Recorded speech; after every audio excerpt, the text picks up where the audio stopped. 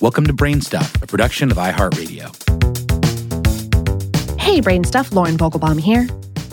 Senator Bernie Sanders, the Vermont independent who again is running for the Democratic nomination for president, proclaimed in a 2019 speech to 16,000 supporters in San Francisco, "We say no to oligarchy." Sanders, who warns that billionaires are buying elections and exerting too much power over the government, refers to oligarchies frequently, but he's not the only one.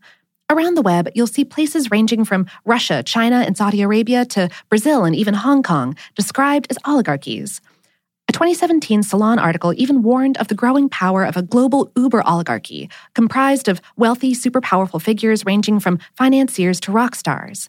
And the concept isn't just owned by the left either. President Donald Trump may not have used the same terminology, but the billionaire businessman rose to power in part by railing against the elites that he accused of disenfranchising ordinary Americans. If you're not a political science major, you may be wondering, what exactly is an oligarchy anyway? And do we really have one in the United States? We spoke with Ron Formisano, the William T. Bryan Chair of American History and Professor Emeritus of History at the University of Kentucky.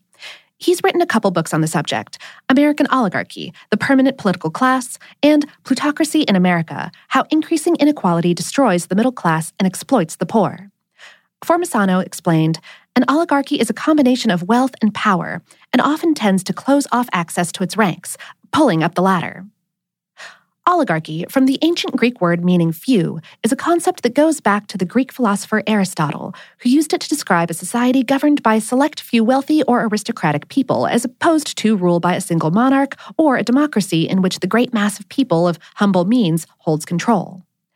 Aristotle actually didn't favor either oligarchy or democracy. He preferred a sort of half-decaf cup of joe, in which a middle group of moderately wealthy citizens controlled the reins.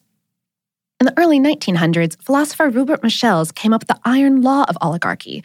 It holds that any organization or society, even one that espouses democratic ideals of popular rule, inevitably will devolve into oligarchic rule, in which a few people take most of the power, in part because rank-and-file members tend to want someone to tell them what to do.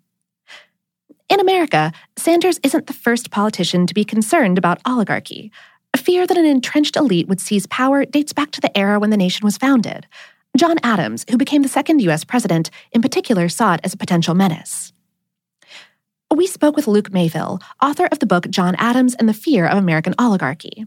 He said, "Our popular history paints us as a revolutionary society that overthrew monarchy.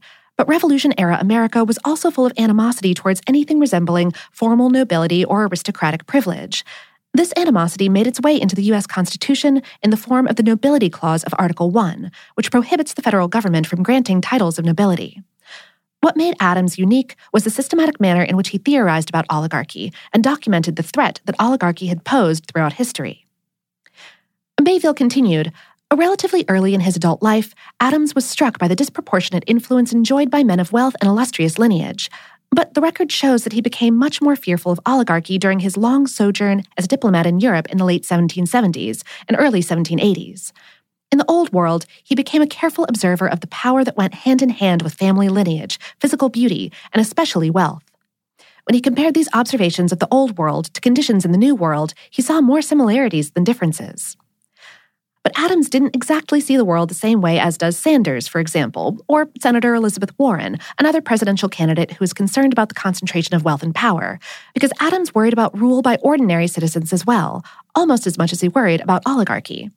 He thought that giving everyone the right to vote would inevitably lead to all currently held private property being divvied up and redistributed. He believed in a balance between the power of the wealthy few and the organized power of the lower classes, something perhaps akin to Aristotle's concept of a mixed ruling class. Oligarchies can develop in societies for several reasons.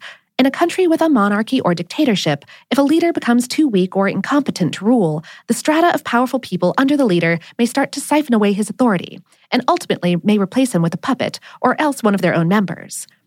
It's also possible for an elite, say, for example, super wealthy business moguls, to take control of a society because they're good at getting things done, whether or not those things are in the best interests of everybody else. And there's also oligarchy by default, in which a democracy essentially withers because ordinary people allow an elite to take over because it's easier than staying informed and grappling with the complexities of governing. The question of whether the U.S. is turning into an oligarchy, or perhaps already is one, has become a subject of heated debate. Back in 2014, an analysis out of Princeton and Northwestern University studied 1,779 different policy issues and concluded that economic elites and groups representing business interests had a lot of influence upon U.S. government policy, while ordinary citizens and interest groups representing them held little sway. They didn't actually use the term oligarchy, though news media headlines summarizing their work did. But several other scholars published rebuttals, arguing that either the masses and the elites didn't really disagree that much about policy choices, or that when they did, the masses usually prevailed. Public opinion, though, suggests that most people think of the U.S. as oligarchic, even if they don't call it that. In a 2017 poll, 75% of Americans said that people like them have too little influence in Washington, and 82% believed that wealthy people had too much power over the government. Here in the U.S., Formisano said, it's not a matter of restrictions, but more a closing of opportunity and diminishing chances for the middle and lower classes. Even some billionaires worry that the nation's rising income inequality is unsustainable and may endanger capitalism's future, even if they're not quite ready to give up all their influence.